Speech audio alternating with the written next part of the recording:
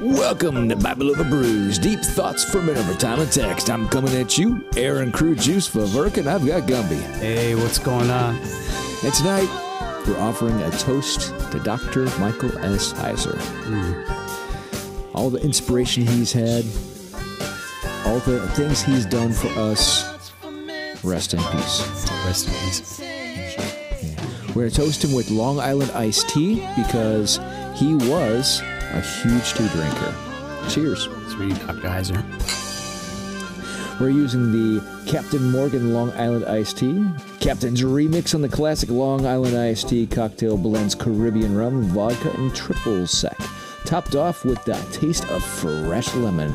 Just pour over ice, then share the good times with your friends. Cheers. Cheers, man. This is good. It is one of their classics. And the mix is so smooth. Wow. Right? Pour over ice, you're good to go. Yep. Dr. Heiser actually was a huge part of our podcast and the reason why this podcast even happened. Years ago, it was fun, circa 2016. We had this beautiful little Bible study called the Berean Society, and we would roundtable these different ideas. And at the time, we used a lot of Dr. Chuck Missler. Again, God rest his soul. Yeah, wow. He had a lot of fun ideas. We loved spinning all of his content. And he had this beautiful blend of theology and science. And what fascinated us was his ideas between like things like the Nephilim and the angelic divine beings. And so He was a cool cat. What fascinated me the most was his leather coat that he talked in. He was really hip, man. He was a good all dresser. the way to the end, man. He was a really good dresser. Well, we dived a little deeper because we wanted to research this idea of divine beings in the Nephilim, and up came the Dr. Michael Heiser. Yeah. And so I researched him out thanks to a person I knew who referred me over to him. And I found his email address, and I emailed him. And to my utter shock, he emailed me back because, university people just ignore most people. Yeah. And what was beautiful about it was not only did he have a discourse with me on his ideas, he offered to send me his essays. And these were Wow. right? And these were the essays that became the Unseen Realm later. That is so cool, man. And he was so willing to share them. So were those like his raw ideas or something? Those were the ones that he got his doctorate on. Okay. And these were the ideas like, from Psalms, right? When he talks about how God steps out among the gods and The divine counsel. Yeah. And so these divine counsel and two powers in heaven ideas are what led to these huge treatises and books and, the Unseen Realm. Yep. And Supernatural and the companion books that went with that. And it turned our studies around because all of a sudden we realized that there was content out there we could dive deeper into. And we were doing these bigger studies, these longer studies, because to be honest, I hate Bible study. Yeah, I feel you. The reason why I hate Bible studies is because most Bible studies are one person expressing their ideas, and it's usually kind of a feel-good kind of, this is the way a Christian is supposed to be kind of, From my book I read. Listen, for those people who take stuff out of that, that's cool. Keep enjoying it. But for me, it never dived deep enough. I was the kid that took the toasters apart. Well, that's the thing with Heiser. I didn't know how deep I wasn't. Right. Wow. Yeah. So looking into his studies was kind of cool because it was kind of like looking at this pool of water. You see your own reflection, but the pool is so much deeper. Mm-hmm. You can see the stones and the valleys and the fish underneath, and all this vibrance just flowed forward. It's really cool. Yeah. There was this depth of study that we never realized that we could do as blue collar laymen. Mm-hmm. And so he helped us open that up. And that led us into all kinds of different directions and ideas. And to Gumby's credit, birthed the Bible Over Brews podcast because it was his idea. I remember that it was no looking back now. It was during one of our Bible studies when he said, "This is good. We need to make a podcast out of this." Yeah. And so out of that came all of this and our growing treatise on how to have open discourse with different theological viewpoints, and let people talk from their own viewpoints with their own research and dive deeper and deeper into that. Yep, for sure. And Heiser was very instrumental in that approach because I remember watching one of his first seminars on are you pre, are you post, are you amen, what are you? You know, he went through each viewpoint, explained everything, unpacked it. You were just kind of blown away because he didn't show any bias toward any. And I'm pretty certain to this day, you really don't know what he knows now. Exactly. Rest in peace, brother.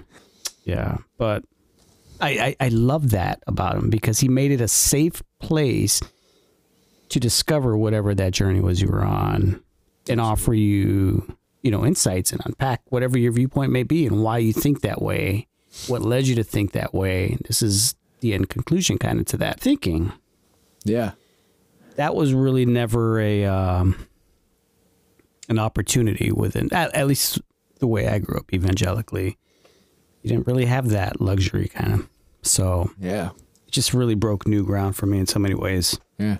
I loved what he would always say because he'd say, well, I don't ascribe to any of them because they all cheat. And we didn't really get down to the depth of what he was trying to talk about until we started going through his writings and realized they all cheat. Yeah. Yep. Because all of them, every viewpoint dissects scripture to make the viewpoint that suits you. Yep. Rather than trying to fit into the times what that viewpoint was trying to convey. Yeah. Yep. Yeah, and he did a great job of that. Absolutely. And I'm sure he said this in other lectures or speeches or seminars he gave. But I remember he said it on our podcast too. He's like, in the end, which is just very appropriate to really talk about now. In the end, does it really matter when you're standing before God? Does it really matter? No. No. And right now, he would be the voice right now saying that, oh, this is what I thought that was right. This is what I thought that didn't really matter. And now I know. Yep. He's in glory. Yeah. God rest his soul. It was a beautiful journey to take with him. I will never forget being able to sit down and have dinner with him and his wife. And he was just a very genuine person that was just really easy to talk to. I forgot you did that. Wow, that's cool, man. It was mind-blowing. Because here's a guy, a doctorate, who knows more about, the ancient texts and language and cultures than I will ever know. Yeah. And just genuine and... Yet he probably wanted to talk about Star Trek with you. And to this day, I love the fact that we were able to get him on the podcast several times, which he did openly and never asked for any kind of compensations. He just did it because he wanted to bring this content forward, right? And help people think for themselves.